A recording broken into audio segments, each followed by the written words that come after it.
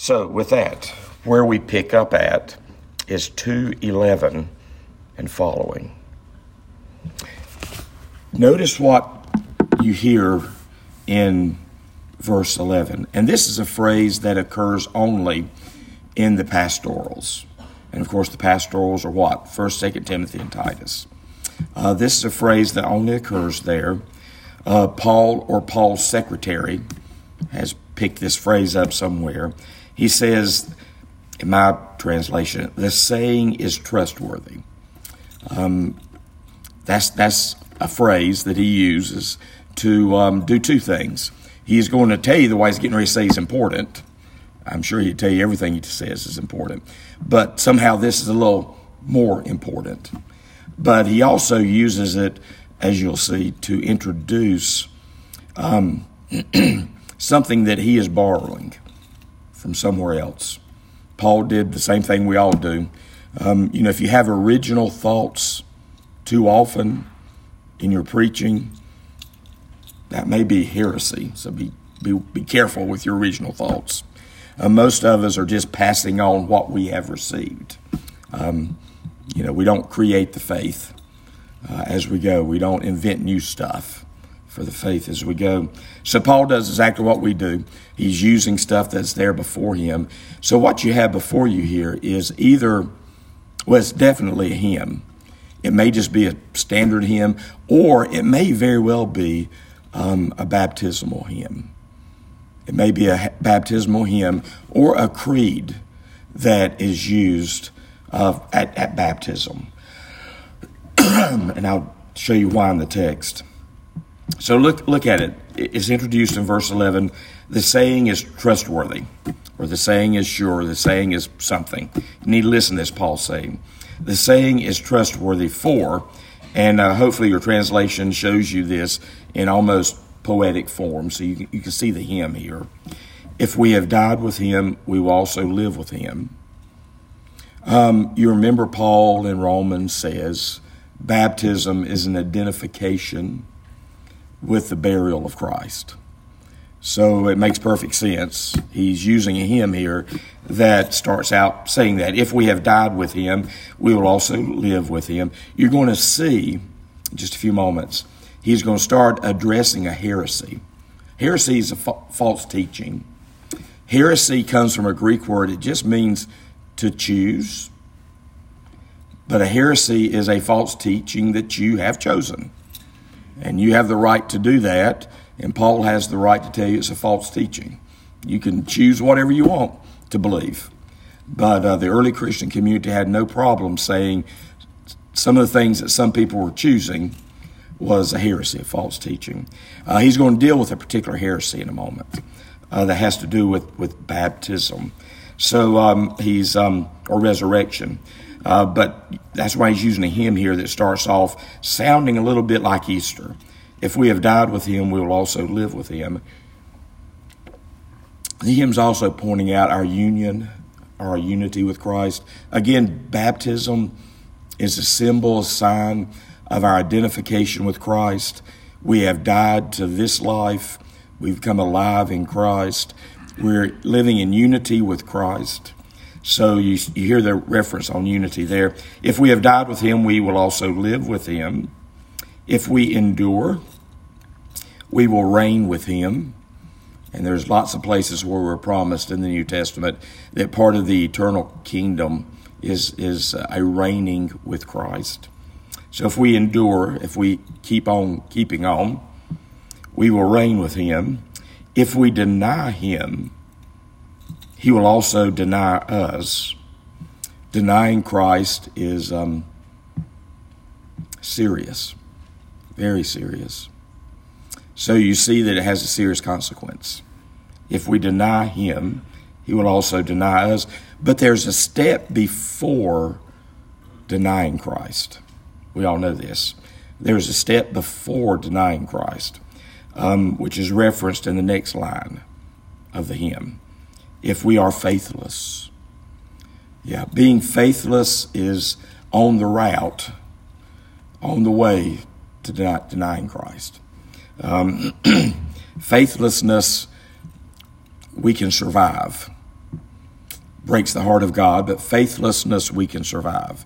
Denying Christ, we cannot. So notice what he says. If we deny him, he also will deny us. If we are faithless, which is not as bad as denying, if we are faithless, he remains faithful. So yeah, we can survive faithlessness. I don't encourage it.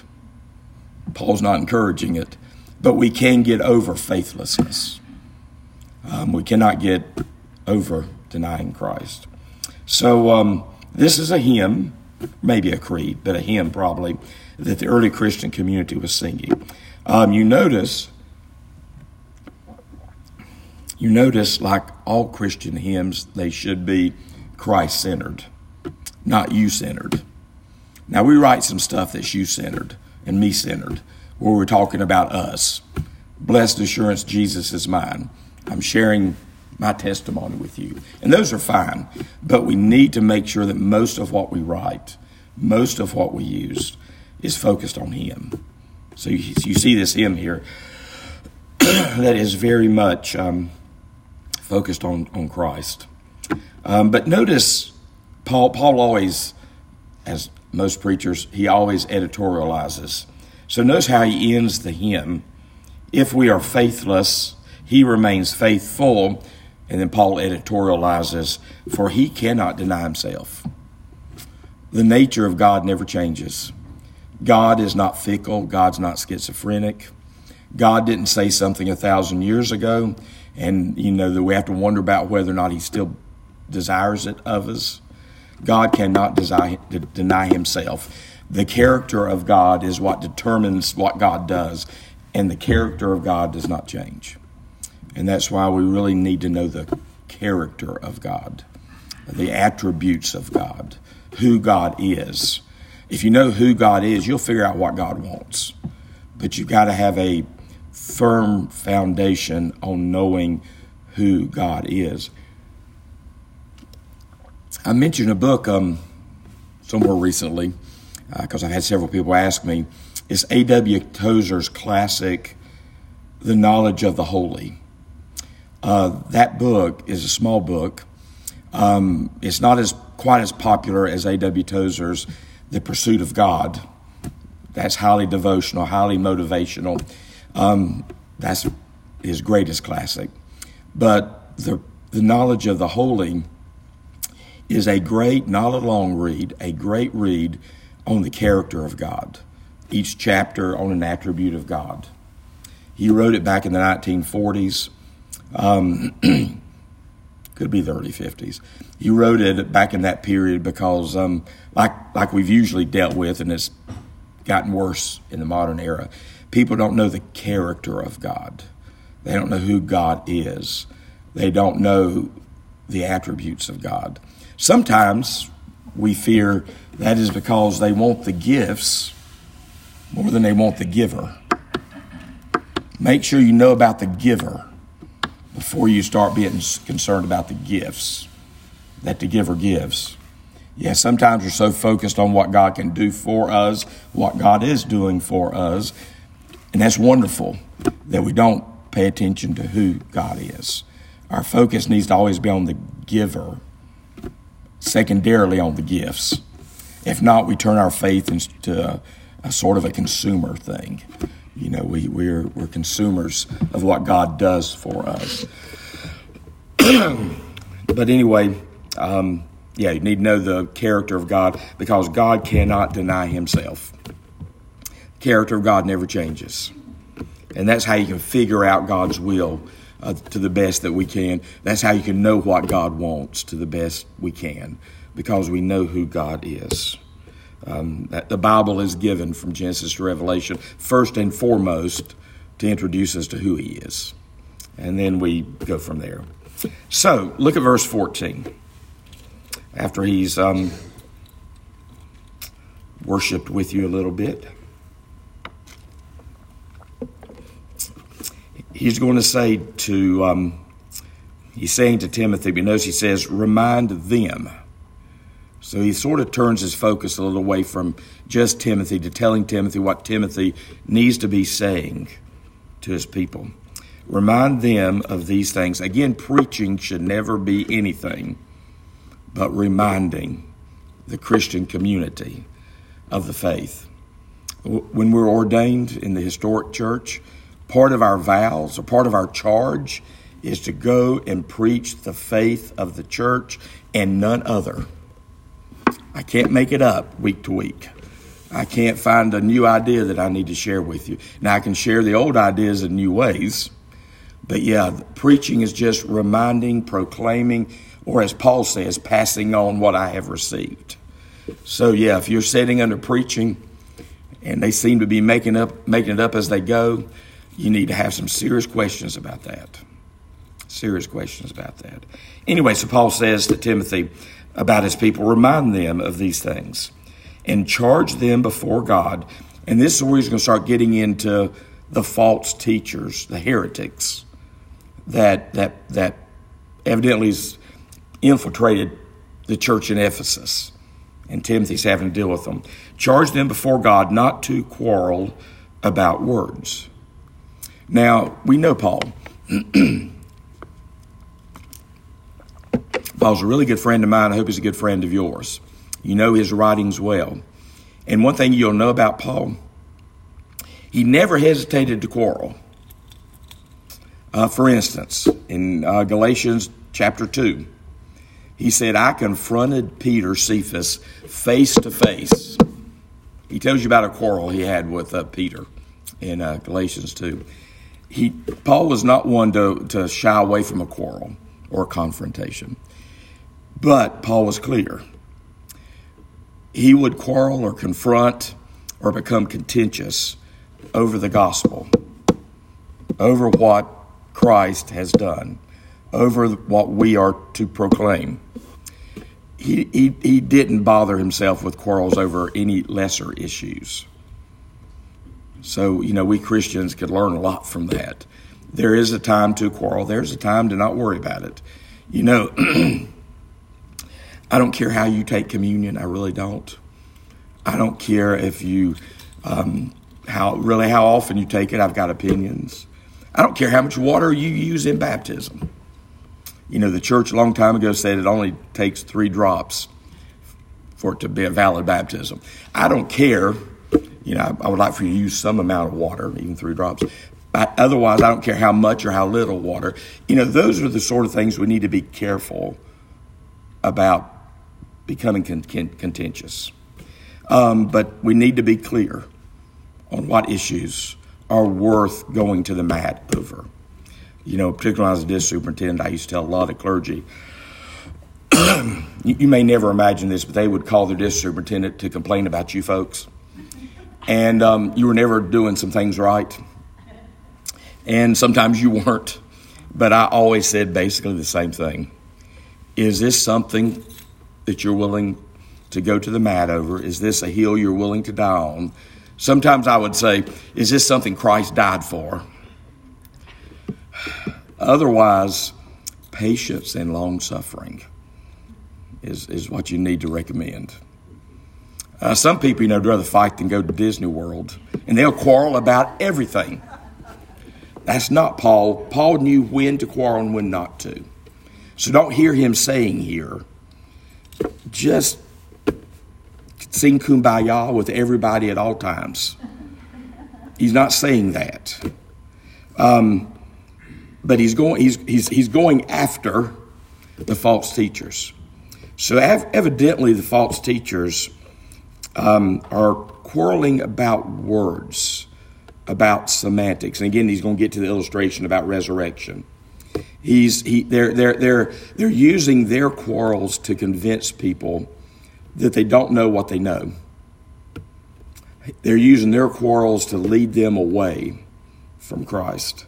Anyway, it says, so remind them, charge them before God not to quarrel about words, not just semantic arguments. Don't quarrel about words, which does no good, but only ruins the hearers. Again, and this is what the modern church needs to hear. Heresy is dangerous. It's not just a unique way of thinking about things. Heresy is dangerous. It doesn't happen as much now, but years ago when I was serving on a board of ministry for the conference. One of our remedial books we used to give out a lot was a book by Bishop Fitzsimmons, an Episcopal bishop, retired now, maybe dead now, but retired now. He wrote a book where he pointed out some of the different heresies that have plagued the church for the last 2,000 years, false teachings. But the title of the book, and this is why this book was significant, was The Cruelty of Heresy. You know, we need to make clear that certain heresy, you know, what's heresy and what's not. But it's not just a different way of thinking. It can be cruel. It can ruin your hearers if you lead them down a heretical path. Just for instance, one of the basic heresies that we confronted early on that the scriptures are obvious about, that we still have to confront on a regular basis, is what got termed early on the heresy of Arianism. Now, it was called the heresy of Arianism because its biggest proponent was a guy named Arius. But Arius has been dead now for, what year is this, 2020? He's been dead for 1,700 years. But Arianism's alive and well. Arius taught, and he said a lot of wonderful things about Jesus. He loved Jesus. He preached about Jesus. He talked ad nauseum about Jesus. But he did not believe Jesus was equal with the Father. You know, you had the Father, Jesus, and Arius didn't quite know what to do with the Holy Spirit. Holy Spirit. But they were not co-equal. They were not co-eternal.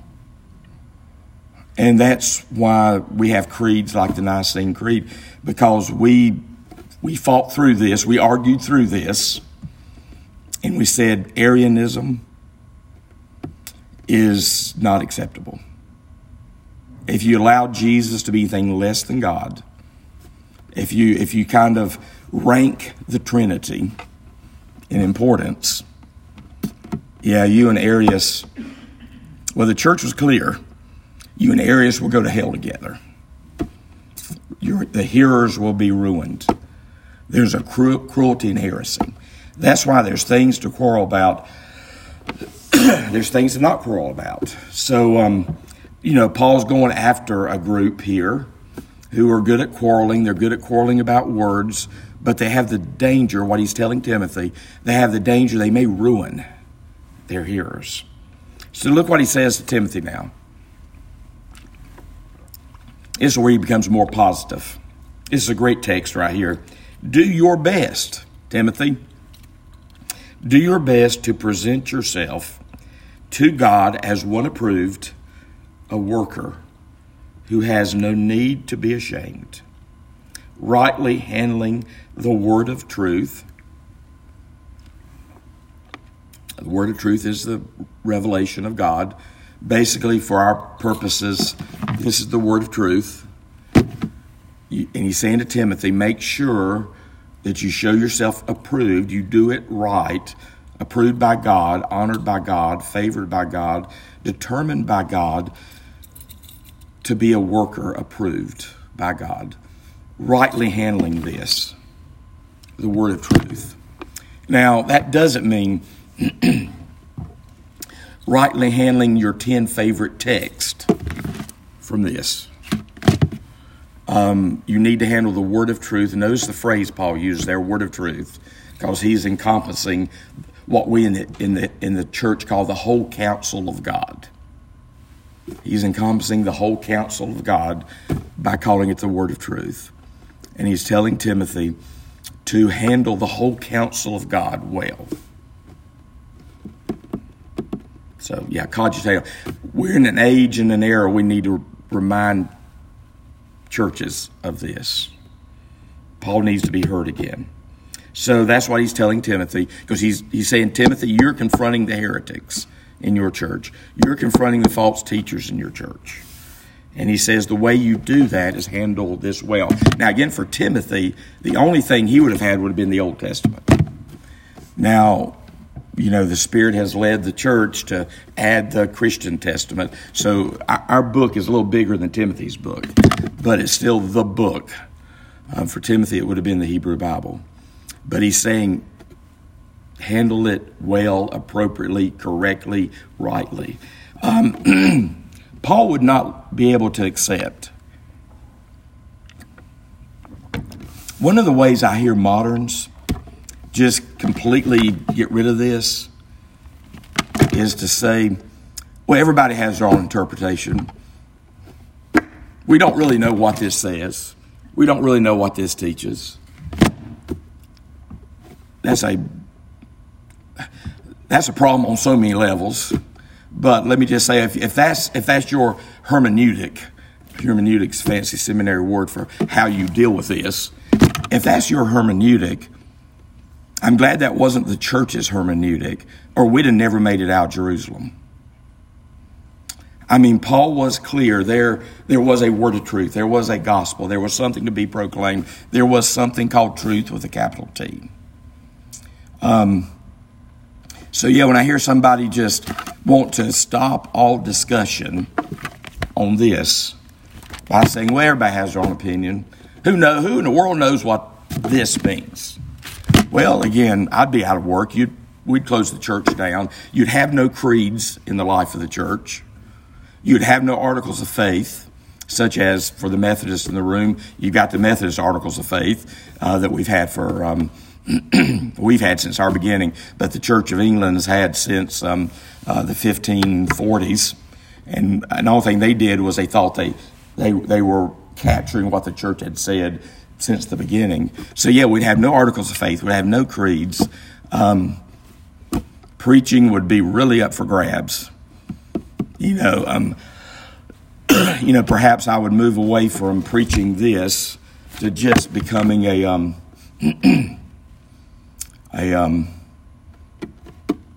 Garrison Keillor in the pulpit, a storyteller in the pulpit. Which nothing wrong with stories. Jesus told parables. But I know I was sitting in a congregation one time as a district superintendent. It was one of my churches. I shouldn't have even said that because you can narrow it down to 5 counties. It was in those 5 counties. It was a prominent church in those 5 counties. And I'm sitting there listening to a preacher preach. My wife's with me. And she's lived with me now for 30. We were married in 1985. 32 years? 37 years. Gosh. Anyway, she's lived with me a long time. So I'm sitting there listening to this preacher. I look over. She's keeping count. 1, 2, 3, 4, 5, 6, 7, 8. She made it up to 13. And I finally said, what are you doing? And she said, I'm counting the preacher's stories. Because she knew it was making my brain explode. Jesus didn't even hardly make an appearance that day. Because 13 stories in one sermon. Now, the sad thing is, the sadder thing for me is there were people in that congregation who thought that was good preaching. My brain was exploding because, this stuff and the tradition of the church, the Christian faith means a lot to me. So I don't want to hear something that I can hear on Prairie Home Companion. And I like Prairie Home Companion. But when I go to worship, and as a DS, I sit in a lot of pews. When I go to worship, I don't want to hear what Garrison Keillor could tell me. I don't really even want to hear what the newspaper can tell me. I don't ignore that stuff. But that's not, when the preacher gets 22 minutes, that was what we were told to preach. When the preacher gets 22 minutes on Sunday morning, that preacher needs to be very selective. Very selective. What takes some of that time? Anyway, I'm telling you way too much about me here. But I think Paul would agree with me on this one. And when you see him do stuff like here where he's confronting heretics, you'll see him. You see him. Anyway, so he's told Timothy what his charge is. You need to be one approved, a worker who has no need to be ashamed. That person with 13 stories should be ashamed. Need to be ashamed, rightly handling the word of truth.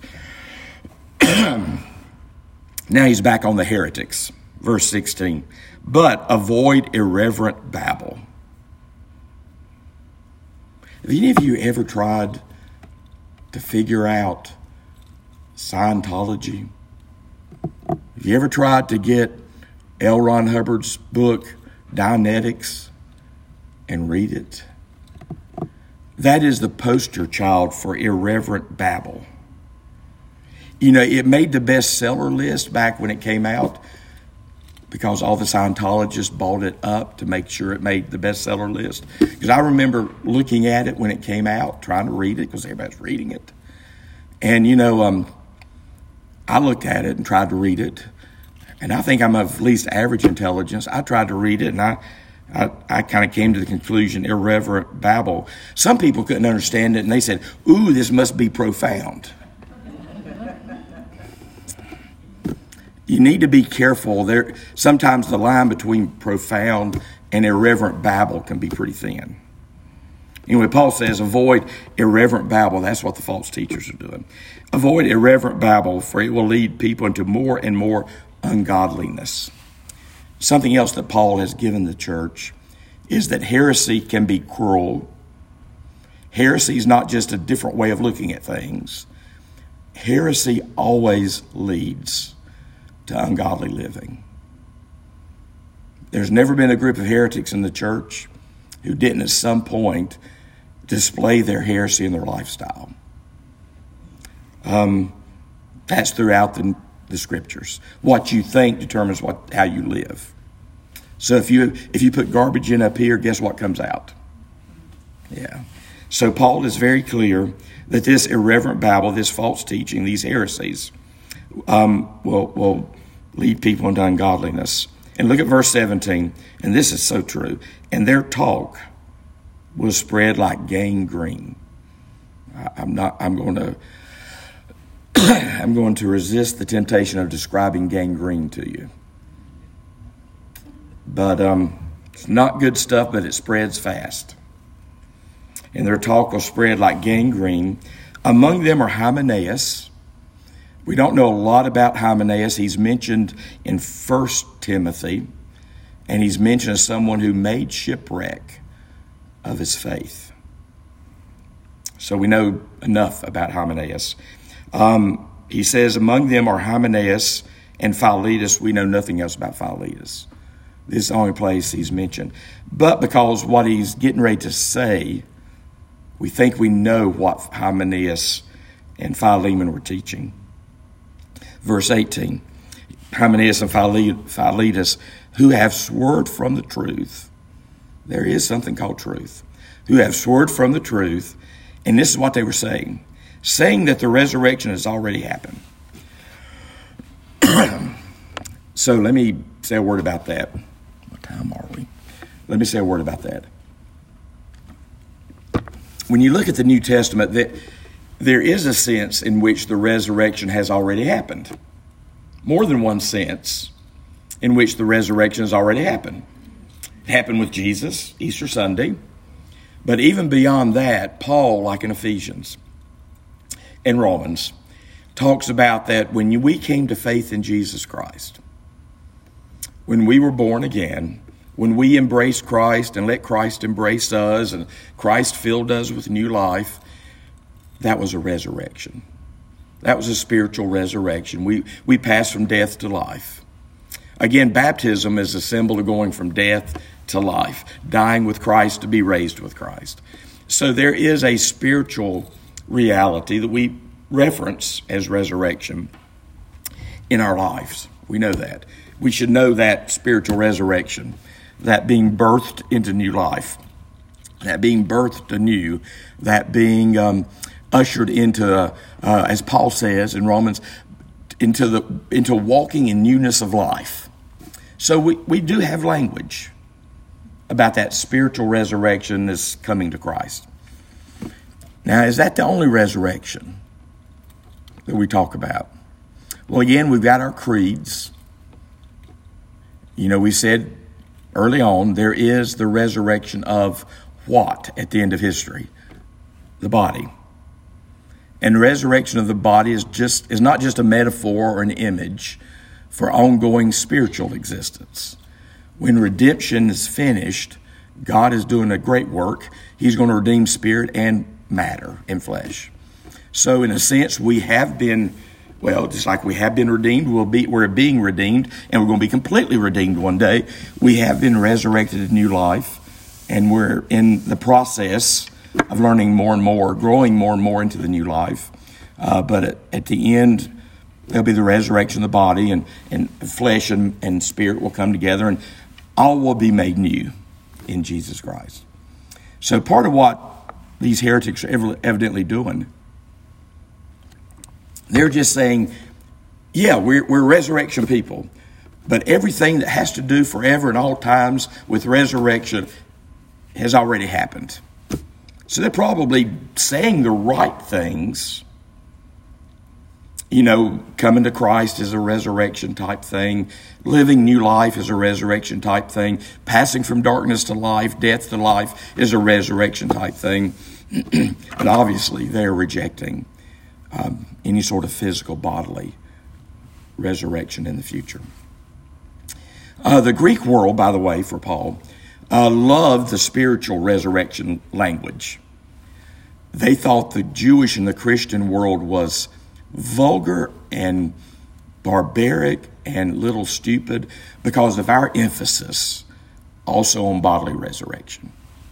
So these heretics are the people, and here's where you can apply it to our culture today. These heretics are the people who are taking the Christian faith and over-spiritualizing it, super-spiritualizing it. I'm spiritual but not religious. Sometimes I start hearing that a little bit like this. I'm spiritual, but I don't like material things like you people. I want you messing with my spirituality. Don't want the church, the body of Christ, messing with my spirituality. For instance, a way to get, and this is not wrong, heresy takes hold because there's truth in it. It just is truth heading in the wrong direction. It's truth that can get you in the wrong place. You're not a body having a spiritual experience. You're a spirit having a bodily experience. I'm not going to footnote that one, but if you know who that comes from. Is that wrong? No. Is it incomplete? Certainly. Are we a spirit having a bodily experience or a body having a spiritual experience? The Christian answer is yes. We are both. We're not anti-body. We're not anti-matter. We're not so pro-spiritual that the body, the flesh, creation, we're the ones that says go to the doctors. Your body matters. Creation matters. Ecology matters. When God finishes God's work, all creation will be redeemed in Christ. So some of the people who have done the Christian movement the greatest damage are those who have sounded so spiritual. So these people are saying, we believe in the resurrection. The resurrection has only happened. You make your hell here on earth. Well, you do. That doesn't mean there may not be another one. You make your heaven here on earth. Well, you do to a certain extent. But that doesn't mean there may not be another one. We in the Christian faith are what theologians call conjunctive theologians. We are always both and. Almost always both and. Is he human or is he divine? Yes. We are conjunctive theologians. So heresies usually are not conjunctive. We're all spiritual, not bodily. Now what we also see going on in the world today, they don't claim to be religious, but we see a lot of people that just focus on the body. And they don't know anything about the spiritual reality. Those aren't usually called heretics because they don't usually pass themselves off as Christians. Those are the hedonists, the materialists. Some of them are in pews on Sunday morning, by the way. But most of them don't paint that as the Christian truth. But we do have people Paul had people who painted Christian truth as just spiritual stuff. So what you do with your body matters. Yeah, you can posit that on out. What you do with your body matters. What you do with your body with another human being matters. 1 Corinthians chapter 6. That's why Paul says when you visit a prostitute, that's a spiritual thing going on. Because what you do with your body matters. Even if it's with another consenting adult, you can draw your conclusions. But anyway, the heretics he's dealing with here are spiritual. They're teaching the resurrection has already happened. So finish up this section. Paul finishes talking about these people. They are upsetting the faith of some. I'm glad it's just some. But God's firm foundation stands, bearing this seal, this guarantee. And here he quotes, because again, the only Bible they had was the Old Testament. Here is 2 quotations from the book of Numbers. And I want you to look at what he does here. He brings 2 quotations. The Lord knows those who are his. Don't look at the next quotation yet. Just look at that one. The Lord knows who are his. God's got this. God's saving people. God is sovereign.